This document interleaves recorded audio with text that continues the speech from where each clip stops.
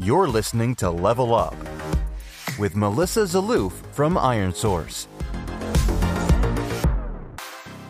Welcome back, everyone. I'm Melissa Zaloof, and you're listening to Level Up, the podcast for people who love making, growing, and of course, playing games.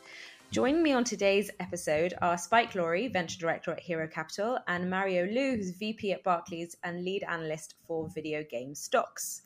We are going to be talking about the gaming industry, unsurprisingly, talking a little bit about game tech, because this is our game tech dedicated mini-series, and the game investment landscape in general. So thank you both for being on the show today. Thank you very much for having us. Likewise. So, thanks for having us. Spike, maybe let's start with you. Tell us a little bit about yourself and your journey in the gaming industry. How did you end up at Hero Capital, and what do you focus on there? Sure. Well, I've been in the games industry now for roughly 10 years. I started at Warner Brothers Interactive Entertainment, marketing traditional kind of games, Mortal Kombat, Batman Arkham Knight, Shadow of Mordor. My journey with those games brought me sort of esports. I've been playing competitive video games since I was very young, but really it allowed me to sort of test out the business of competitive games or esports. I joined ESL, Turtle Entertainment, a few years back now, and helped build their UK business, helped build their Latin American business, and most recently was in Los Angeles, helping manage their sort of global revenue pipeline for game publishers. Mm-hmm. It was sort of through that and the experience in esports, Ian Livingston last year was creating a new venture capital fund headquartered in London, focused on game studios, esports and digital sports. And so I took the opportunity to join the team as we sort of set up the fund. And it's been a pretty great journey so far. And how does it feel to sort of be on the investment side of things? It's great. It's really good, actually. We get to see a lot of great businesses. I think we totaled it up that we've seen almost 1,500 businesses this year. So Wow. There's this great landscape in games, especially, of creativity and entrepreneurship, which is really refreshing. And so to be able to look at and help those businesses on that journey and to provide experience, the limited experience I have, but the wealth of experience that someone like Ian has, to be able to provide that expertise and open our network to them and to help them grow and flourish we're very, very lucky to be able to do that. And have you found that there's been like a spike? I did not plan that. It really, only as it was coming out my mouth. Have you found that there's been a spike in sort of pitches following COVID? And I mean, we saw a big increase in time spent in games, and it wasn't just us that saw that. Did you see kind of a corresponding rise in the number of people trying to build game businesses?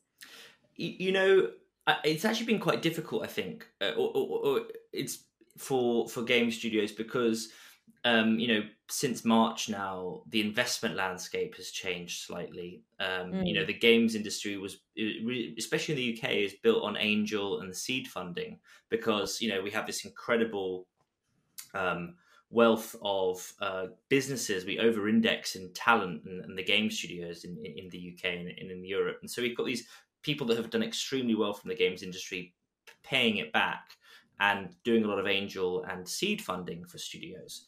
But I think with coronavirus, what happened there is, everybody saw the stocks go down, this idea of this recession coming and that we were in recession. I think a lot of those investors sort of just took stock a little bit and went, wow, okay, hang on a second, this is real. And institutional investors sort of just took a little bit of let's see how things play out. I think now, though, everyone's seen how fantastically well games are doing, both in the public markets, private markets. I know that we're going to get on and talk to some of that cool stuff.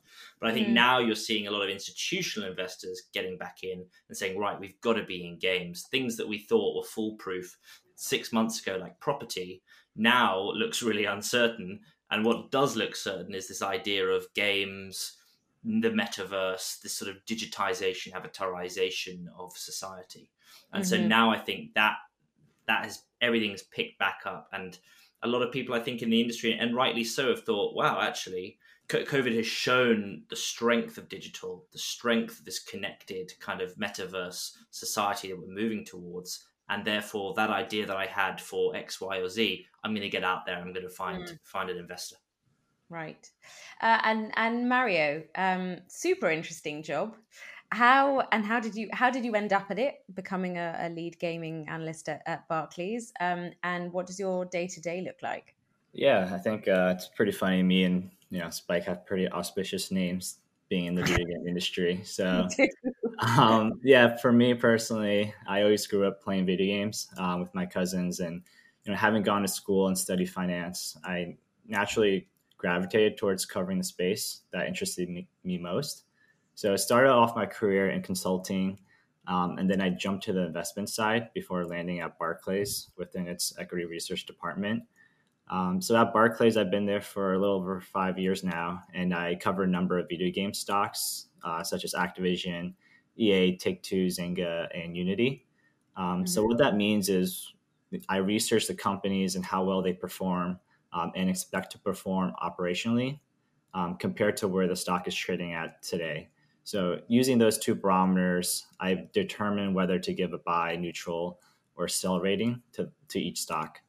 So long story short, my day-to-day includes a lot of calls with investors, people like Spike, the companies themselves that I cover, either public or private, and a lot of Excel modeling to kind of come up with all the analysis.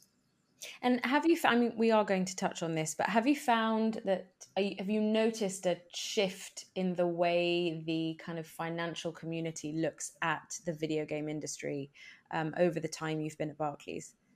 Definitely. I would say over the last 5 years, there's been a transition from, more traditional media investors being interested in investing in video game stocks. That happened, 2 to 3 years ago. And then more recently, a lot of software investors have actually been interested in video game stocks, especially as these companies has, come up with more subscription models.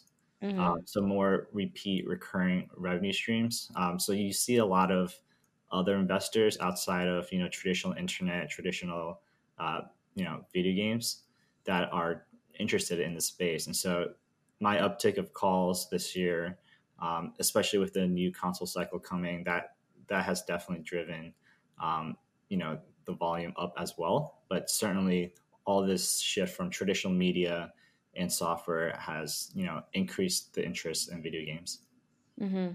And both of you actually have a quite a wide perspective on the entertainment industry. Spike, you came from Warner Brothers, and Mario, you're analyzing the space.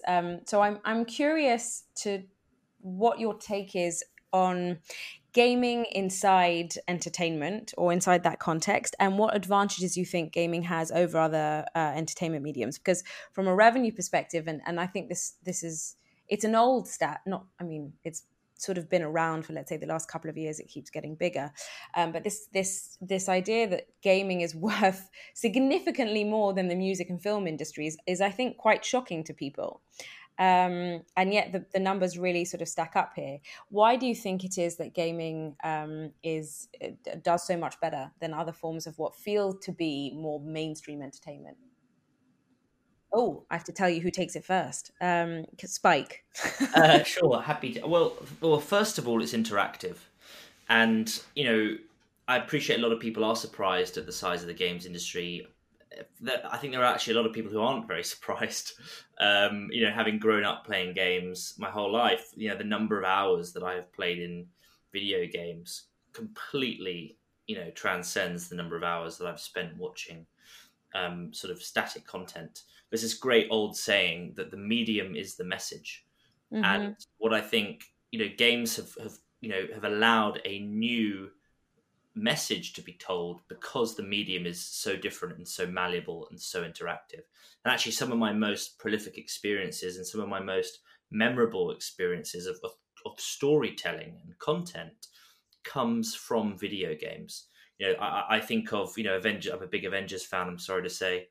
But the Avengers Endgame and all the Marvel content You know, I really love that, but I hold it at the same level of storytelling or the same level of passion as I do for something like Final Fantasy VII or Deus Ex or System Shock or Ultima Online. You know, and I think that's what's really cool about video games. It allows you to tell a very deep, very immersive story and put you at the center of it and have you interact with the characters. And that is, I think, what's so unique and so compelling at a human level versus sort of cinema. Mario? Yeah, so in addition to video games, some companies I cover include Amazon, Netflix. So, you know, a lot of similarities in both of these verticals, you know, including the shift to higher margin digital businesses, and also both of these verticals going more direct to consumer. So they're both big positive trends. I would say for gaming in particular, it does have its unique advantage that Spike talked about, that, you know, by nature is interactive compared to the others, which are more linear. So on the financial side of the business, video games have benefited immensely from in-game revenue. So this started out from, you know, expansion packs to add-ons, which are add-ons to the first unit launch sales, but that has evolved over time to include loot boxes, virtual currency, to now Battle Pass, all of which provide unlimited spending potential. So in other words, a player that is playing FIFA 21 can spend $10,000 on Ultimate Team versus linear entertainment where you rent a movie or buy an album, which are one-time purchases. So to me, the unlimited upside provided, you know, by video games is a significant advantage over these other entertainment mediums. Yeah, I think that's definitely something I had in mind when asking the question, because it doesn't really make a difference to Netflix. No, it doesn't make a difference to the consumer if Netflix is offering you 100, 1,000 or 100,000 shows and TV or movies and TV shows. You're still paying whatever it is that you're paying a month. Whereas in a game, theoretically, I mean, it's not obviously not endless, but it's very difficult to sort of put a limit on how much revenue you can potentially generate from a user. And Mario, another question for you. There's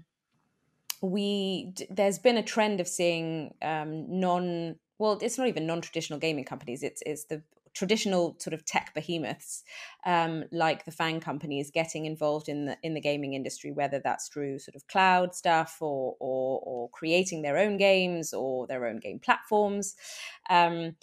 What springs to mind is Amazon's recent attempt to sort of become a player and flopping with Crucible. Google also struggled with Stadia. Why do you think that is? And what do you think is critical for sort of success in the game industry? And I'm putting a lot of questions on top here, but do you think it's actually paradoxically harder for a big company that isn't gaming in essence to succeed in the industry? Yeah, it's a good question. I don't think it's harder for a larger company to, you know, excel in gaming. I think, you know, as the saying goes, content is king. And, you know, currently neither Amazon or Google have quality gaming content on their platform currently. So I think Amazon arguably, you know, has the best gaming content out of the large tech companies since they own Twitch. So they thereby own game streaming content. So I'm pretty excited to see how they eventually tie in their cloud gaming service called Luna with Twitch. I think over the past few months, you've seen an acceleration of gaming as a channel for social connection. So you've seen games like Among Us or Fall Guys that are kind of more casual, more simpler games, kind of jump to the top of the charts. So I think having the ability to connect a social channel like Twitch with its own gaming platform like Luna will be very interesting. So I think where these large companies went wrong, especially for Stadia, is that the marketing aspect was, you know, it didn't really tie with, you know, consumer demand. So they came out with a pro edition at $10 a month with just access to its cloud platform. So basically over 30 months of using that platform, it would cost more than buying a console itself, which, you know, economically doesn't really make much sense. So I think for Luna, for Amazon's Luna, they said it's going to be $6 a month, which is kind of like that Netflix model, which also includes a number of catalog titles. So I think both of them kind of missed, the boat in terms of an attractive business model for consumers. I think Google definitely could have marketed Stadia better, especially because they have this free tier that no one really knows about. So it's basically there's cloud gaming at 1080p for free, which I currently use. So you basically just buy games a la carte and you can play for free on Stadia at 1080p. So it's similar to having any other console, but they just didn't really market it and not many people know about it. So I personally tried both Stadia and xCloud. I think the technology is great. It needs the right business model, but then also the right marketing for it to work. Mm-hmm. And have we sort of, when I say we, I mean both me as ironSource asking the question, and also sort of general industry knowledge, missed any sort of big plays from tech or non-tech companies who are trying to get into the space? Well, I think following on from what Mario was just saying, I think the thing that I found most interesting recently was Microsoft's acquisition of ZeniMax. I think 7.5 billion. A lot of speculation at the time as to what was driving that, whether it was this sort of console war with Sony wanting to have exclusive content. But to Mario's point, content being king, the Bethesda, the ZeniMax world has been built on, over a decade now of really strong content, lore, world building. And I think just like Microsoft did originally with Minecraft, it's not just about making more Skyrim games. It's about what does the Skyrim TV show look like? What does the, just like the Mandalorian did for Star Wars, what can Microsoft produce or create with that world that sort of engages consumers with that property? And I think that was particularly interesting, seeing that and seeing sort of the driver for that being this content. And allowing gamers to reach this, this world. It's handy that you've mentioned acquisitions, because the space is definitely heating up from actually a multitude of different angles. And it's funny that actually I think since we booked this podcast, certainly the IPO space has heated up massively. So many different parts to this question. It's a very exciting time on the one hand because investment, interest, time spent, amount of people playing games, time spent playing games, everything's kind of up. On the other hand, you've got intense competition for user attention. You have sort of sweeping platform changes which could have a dramatic impact on the industry, like iOS 14 or Apple's changes to the IDFA on the horizon. Within that context, what are some of the trends you guys are seeing and expect to see in the industry? And Spike, you can maybe take this first. Well, maybe I'll let Mario, because I kind of jumped the gun on my last answer, I guess. True. So naughty. Yeah, sure. So yeah, I agree that ecosystem has never been more competitive, particularly on mobile.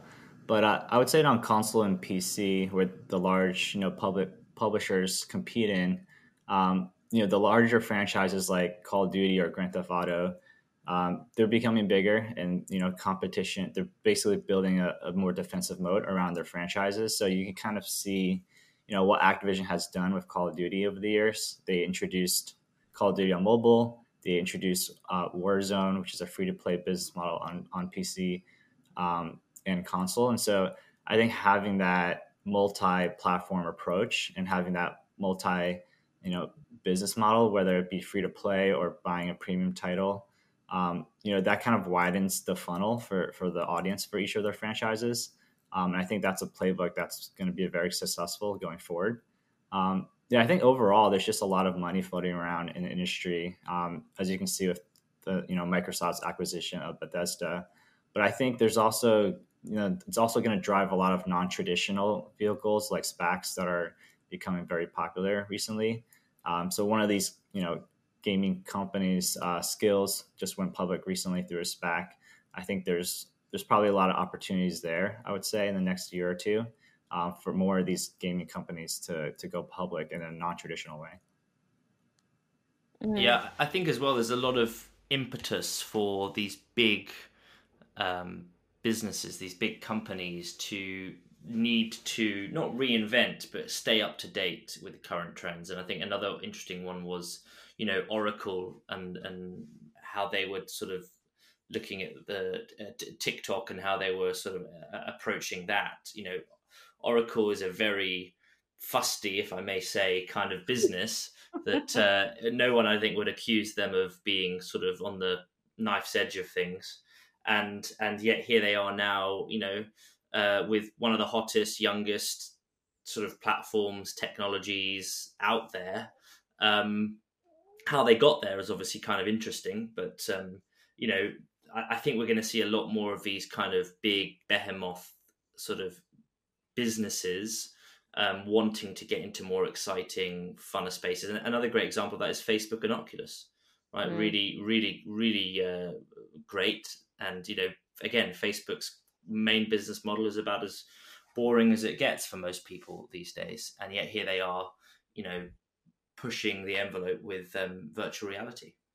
And let's jump to talking about esports. I think there are some conflicting sentiments in the industry about whether esports is worth the enormous hype.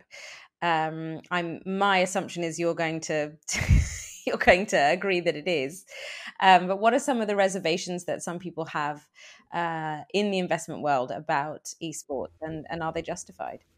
Well, I mean, yes. Firstly, yes and no. The esports industry is hyped. I think we all know that the way that society is moving, we all know the way that everything is becoming more digital, and we're moving into these sort of digital worlds. So it makes sense that the sports of the future become digital.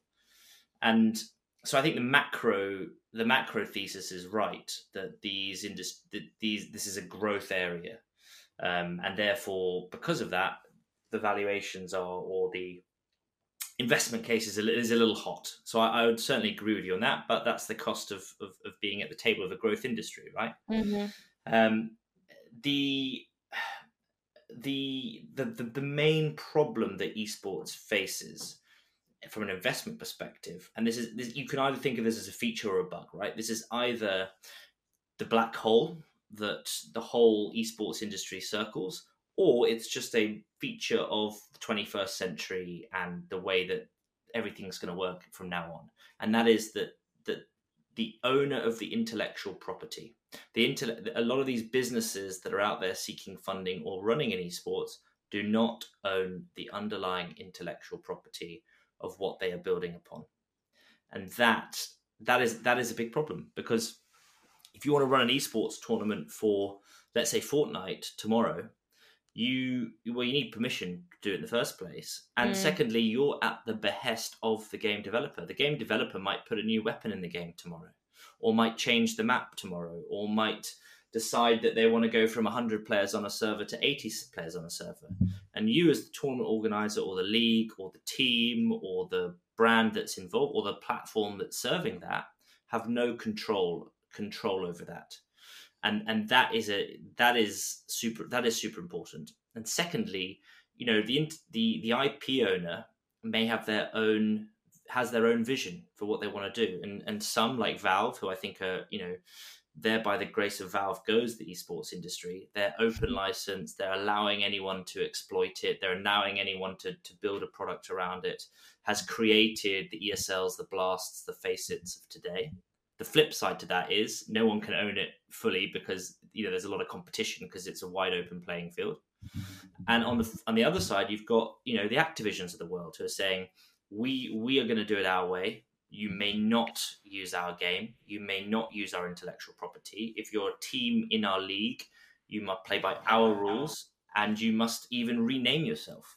So those are the two kind of positions in the esports market. It's interesting actually to think of traditional sports and esports as being different in the sense that you don't, if you're a football team, it's not like you're at the sort of, is it the Mercy? Thank you. you aren't at the mercy of someone else who sort of owns the IP of the game, which is a really critical difference, which actually I've never thought about. So moving on to game tech, which is this sort of new thing that Newzoo, the research firm, has sort of coined with their infographic, which mapped out this ecosystem of companies that sort of creates tech that fuels or enables the game industry. I'm curious how you, from an investment perspective, how you guys look at the technology sector of the game industry, or game tech, as I'm calling it now.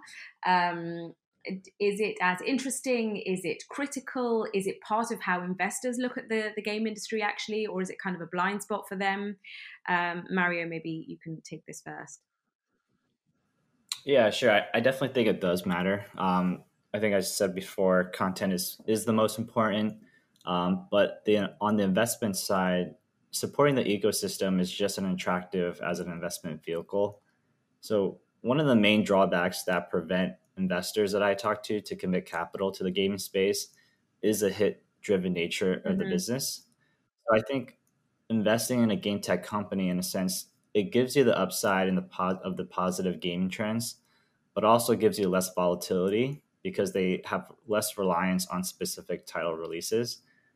So as you can see with Unity, them being a game tech company in the development space, there's a lot of demand right now for these game tech companies. Unity, they IPO'd at $52. It almost doubled right after. So there's definitely high demand. There's not many companies that are public yet for investors to kind of invest in, but the demand's there. I think it's just the beginning, but it definitely does matter on the investment side. And do you find that investors are cognizant of game tech opportunities? Yes and no. I think it's hard because a lot of the public companies are kind of more focused on the console and PC side. So, the game tech side of those platforms is a little bit more limited because, like, say in Activision, they mainly use like their in-house game tech, whereas for mobile gaming companies, they use a host of third-party game tech companies' services. So I think when you see more and more mobile companies go public, I think that's when you see investors being more familiar with the space. It's definitely still early days. So I think investors like Spike who invest in like these private companies, they probably have more of a sense of where this trend is going. But I would say on the public side, it's still early and fairly new to them. Uh-huh. And Spike? Yeah, I think that's fair. I think we're seeing a lot of different game tech businesses out there who are each solving quite specific problems. I think therefore you really need to be honest about your monetization opportunities when you're solving these small specific slices of the problem. And what we're seeing from companies like Unity is they are and Epic as well, they are they are trying to build a really good full stack that contains everything that you need. And so it's a bit of a as a game development studio, for example, and you're trying to pick pieces off the shelf and you've got a chance to build it yourself, or do you go out and buy the tech, but then is the tech sort of does that cost work out? So there's a lot, and I think game studios today, that's a problem of today. I think that in 5-10 years, it's just going to all be part of the development stack, and they're going to offer everything the developer needs, and it's already going. Them being Unity or Unreal, or yes, right. So essentially, a lot of consolidation in the tech space. Yes, makes sense. And how? Theoretically, this applies to both of you, but certainly Mario, because you're looking at these companies as well. How does sort of game tech's relationship to gaming relate to tech's relationship to entertainment? I'll sort of maybe clarify this a little. I talk about this idea a lot, mainly also because I'm desperately fangirl Matt Ball, but he pointed out that unlike other industries, technology in the game industry has driven expansion rather than refinement. So as tech has evolved, as game tech has evolved, the game industry has expanded because it's added new options for game engagement versus refining on existing options. So like the DVD replacing VHS didn't grow the entertainment industry necessarily. It just sort of made the process of consuming entertainment more smooth. Right. Yeah, I totally agree with that. I think looking at Skillz is a good example. So they basically captured started this competitive mobile gaming market in terms of like hyper casual games. So they basically created a new market with their technology, and that's definitely adding to the pie rather than taking a piece away. So I think a lot of these game tech companies also have the opportunity. Because gaming is such a universal activity, especially during this time, there's a lot of opportunity for these companies to kind of increase awareness and kind of increase gameplay, if you will. So for Skillz, there's a lot of people that might not necessarily be interested in playing a hyper casual game, but because they implemented this competitive nature and the ability to kind of spend real money and then redeem prizes, like that's a creative and unique aspect of that model. So I think as long as these game tech companies create something new and have a new business model, they're definitely adding to the pie than taking away. And Spike, a perspective on how sort of WB versus the tech for WB versus tech for WB games, I guess. Is there a difference?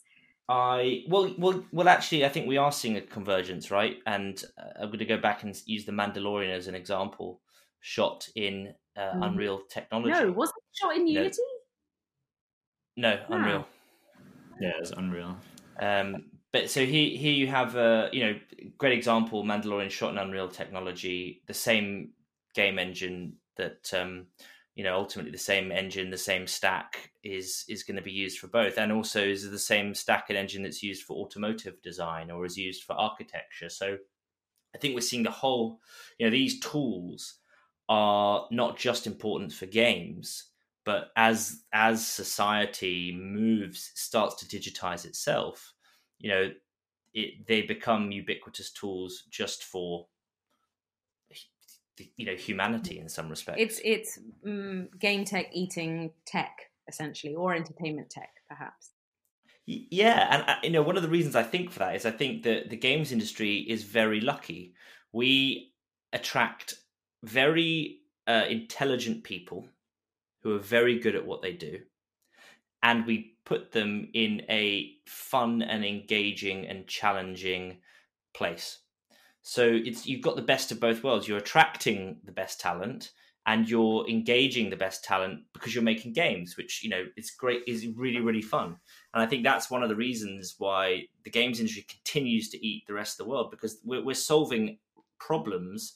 We just happen to be doing it through the fun lens of video games, but the problems we're solving can actually benefit all industries. Mm-hmm. I'd like to, this is a sort of a different angle on the same question, but I've listened to a few interesting podcasts and articles recently talking about the defensibility of game companies. So are there game companies who are as defensible as the FANG companies, and if not, what do they need to do to get there? Mario, maybe this is one for you first. Yeah, sure. And what part does tech have to play in that? Because obviously tech is a very big part of how kind of the FANG companies enjoy the position that they do. Right. Yeah, I think just starting with the FANG companies, I think the defensibility seen in them is really based on two things. So one is on superior technology that you talked about, and then two is, the superior technology leads to unmatched scale. So, in terms of the video game space, if there's a game tech company that eventually commands like a number one market share within its category, similar to like Unity, for example, in terms of the game engine space, I think that certainly creates a sense of defensibility. But I think right now, there's a lot of segments within game tech, like operations, growth, market analytics. They're kind of all in the growth stages of the economic cycle. So I think competition is still pretty fierce right now. there's not a clear-cut winner in the sense that, you can see that defensibility seeing the FANG stocks today. But I think over time, there's typically one or two companies that emerge in each category that will have a defensibility. So I think in general internet sense, you see Facebook and Google kind of dominate the advertising market. You see, Priceline, Expedia dominate the online travel market, and you see like Uber and Lyft dominate rideshare. So I think, having a duopoly, that kind of creates that defensibility. So I think over time, that the market here in game tech will shape into the one or two top companies of each category. Yeah, I think there's if I may offer another way that game studios or game companies can be defensible, and that's progress, which is a little less tangible if you're not from the world of video games. But a great example is, World of Warcraft. A lot of people have been playing that game for 15 years and have 15 years worth of not just memories and friendships and bonds, but also actual in-game progress, the items their character has, the way their character looks, the accolades and trophies that the character has, all builds deep, more than just habitual a bond with a game, but a really deep kind of relationship with a game that prevents you from switching or makes you think twice about switching to another game. Mm-hmm. Does that make also sense? Perhaps, yeah. It kind of also connects to social media and gaming converging, or social experiences is increasingly happening on within game platforms or worlds. Yes. So let's sort of look at the investment landscape. The big news recently, and we've talked about it, was Unity's IPO. There are a lot of different game companies going the IPO route recently. What are your main takeaways from their S1? And what other gaming powerhouses do you think will IPO in the next year or potentially consolidate? Mario, maybe you take this first. Yeah, so in terms of the S1, we also just recently published our initiation of Unity. So we came out with the equal weight rating and a $97 price target. So I think for us, the main takeaway is that, gaming is still its core and it's still growing double digits. And then, like I mentioned earlier, these rising games, as Among Us and Fall Guys, they're more simpler games, more casual and more social. They're all developed using Unity. And so I think these are two very good, examples of, more indie developers being able to go mainstream during this time and even potentially after. So I think that bodes really well for Unity in terms of their gaming penetration. I think in the S1 and talking to a lot of investors, Unity's making a very big push into these new verticals outside of gaming, like architecture, automobile, film, retail. Entering these new verticals can more than double its addressable market over time. So I think that's a big reason why the stock kind of went from $52 to where it is today, around 90. And then I think from the S1, a lot of people were actually initially surprised by how large Unity's advertising business is. Most gamers that we talk to, they know Unity for its game engine. But when you look at its financials, the game engine roughly comprises only 35% of the company's revenues. Its advertising that we estimate is actually half of their business. And so that's why, the iOS and IDFA is such a big topic for a company like Unity because of that revenue composition. So yeah, it's very interesting. I think there's, it definitely has a great foundation within gaming. And then the potential to enter these new verticals is definitely a big call option for the company. And then given they just launched, I don't know if you guys saw the Game Growth Fund. Do you think we're going to see Unity become a game publisher? Yeah, that's been a popular question. I think they like to compare themselves away from Epic Games, right? So they like to be agnostic in terms of who they're servicing. So I think they're trying to say, with Unreal being owned by Epic Games and Epic Games makes Fortnite, they kind of have a conflict of interest in the sense that, the game engine is kind of tailored in a way to Fortnite. And so, these third-party developers, they might not benefit, to the same extent that Fortnite would benefit from, each additional feature that Unreal adds to. Whilst for Unity, I don't think they have any plans really to make their own content. And I think that's an advantage that they're pitching to developers and investors, that, over time, like, their tools are more universal. So theoretically, they should be able to develop, like the industry standard across all types of genres, all types of games, rather than just, one specific genre or one specific platform. And Spike, this is for you. You've mentioned the metaverse a few times already today. So here comes a metaverse question. Where do you think we are in the, let's call it maybe the journey towards a metaverse? And is there a sense of consensus in the gaming VC community around the potential of the metaverse and the fact that that's where sort of the industry is heading? Or are there sort of divided opinions? No, I think people generally get it, and the word metaverse has joined the lexicon really in the last 12 months, I think, as, people start to see that a few areas, I'll give you a great example, shopping is now done online, dating is now done. If anyone like me is unfortunate enough to have to be dating during COVID, it's, online, is where to do it. Avatarization is again something that I see a lot. Being a gamer, I'm used to it, having an avatar represent me that isn't me, right? But takes the best things of my personality. If anyone looked at my Instagram account and actually met me in real life, they'd be very, very disappointed, as I'm sure with everybody. These face filters that young women are using these days on Snapchat or whatever,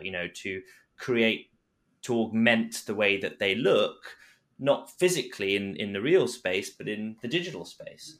And so I think, again, talking about, real life learning from games, we are seeing, people using avatars to represent who they are more and more. And just incrementally, it just starts to move us further and further and further towards this sort of metaverse that someone like Neil Stephenson or William Gibson has, prophesied. And that's what, I'll talk about Epic again, just very briefly. And Tim, actually I got to meet Tim a few years back at a BAFTA event in Los Angeles. And he had only read Snow Crash a year ago, he had said, right, when someone had mentioned to him, but his vision was totally there. And he's one of the most intelligent, incredible people you ever meet. But, the way Fortnite's moving away from being just a pure battle royale game to being a social space, a community space where you can watch movies or watch a concert or dip in and play some games. Everyone's just doing it, and it's just incrementally, it's moving us forward to this utopia or dystopia, however you want to think of it, where we all just sort of are brains in vats being stimulated by electrodes. I could end us here on that really positive note, but I'll maybe just ask you each a final question about the future. No biggie. Taking a financial perspective here, what trends do you think we're going to see over the next year? Is there going to be more sort of institutional, sort of traditional financial investments in gaming, like, for example, the private equity firms buying up sort of game monetization user acquisition companies or investing in them, or Goldman Sachs investing in Voodoo? Are we going to see more of those? Are we going to see consolidation within the industry? Are we going to see sort of acquisitions from outside to in the game industry? Giving you lots of options here. Feel free to ignore them all. And maybe Mario, you take it first, and then Spike. Yeah, I think it's hard to tell whether financial companies like Barclays will continue to invest in these game companies. I think the trend is probably here to stay, if I were to guess. But I think the bigger trend is a lot of these investors that I talked about that are outside of the gaming space. So the ones that are like software investors, they're kind of creeping back into video games or creeping in for the first time. And I think the funnel of investors have widened, right? So I think that's going to be a trend that continues. I think just like a couple of days ago, Take-Two just announced that Ruffian Games, they're acquiring them. So there's a lot of M&A action right now in the space. I think typically when you look across, certain industries, M&A is usually prominent more when it's, when the industry is distressed. And I think right now, it's kind of the opposite, right? Like video games is growing, and it's growing even faster because of COVID.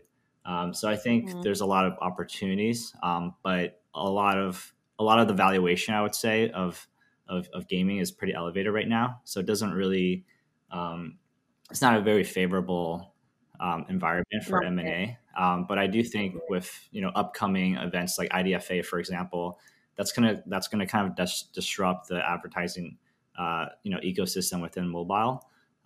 That could spur some M&A activity. So I think any of these events will be a catalyst for additional M&A. Mm-hmm. And Spike, I think that we're going to see. I think we're going to see a lot more investment, both from existing corporations, institutional investors. I think this wake up call. It's taken COVID for, I think, people to really get it, and I've been surprised at how slowly the non-endemic games industry has taken to get into the games and game tech. And I think that we're going to see a lot more deal flow. We're going to see a lot more deals being done. We're going to see some great deals being done, but we're also going to see some bad deals being done. We're going to see some bad stuff happening just because there's still this education curve, which I think a lot of people are further behind the curve than where they should be. Mm-hmm. Well, both of you, thank you very much for being on the show today and for bearing with all the technical difficulties that hopefully our listeners were completely unaware of. It's been a very, very, very interesting discussion and actually really exciting to get such a financial perspective on what's become a really exciting industry. So thank you very much for being on today, and thank you to everyone as always for listening. Thank you very much. Thanks for having us.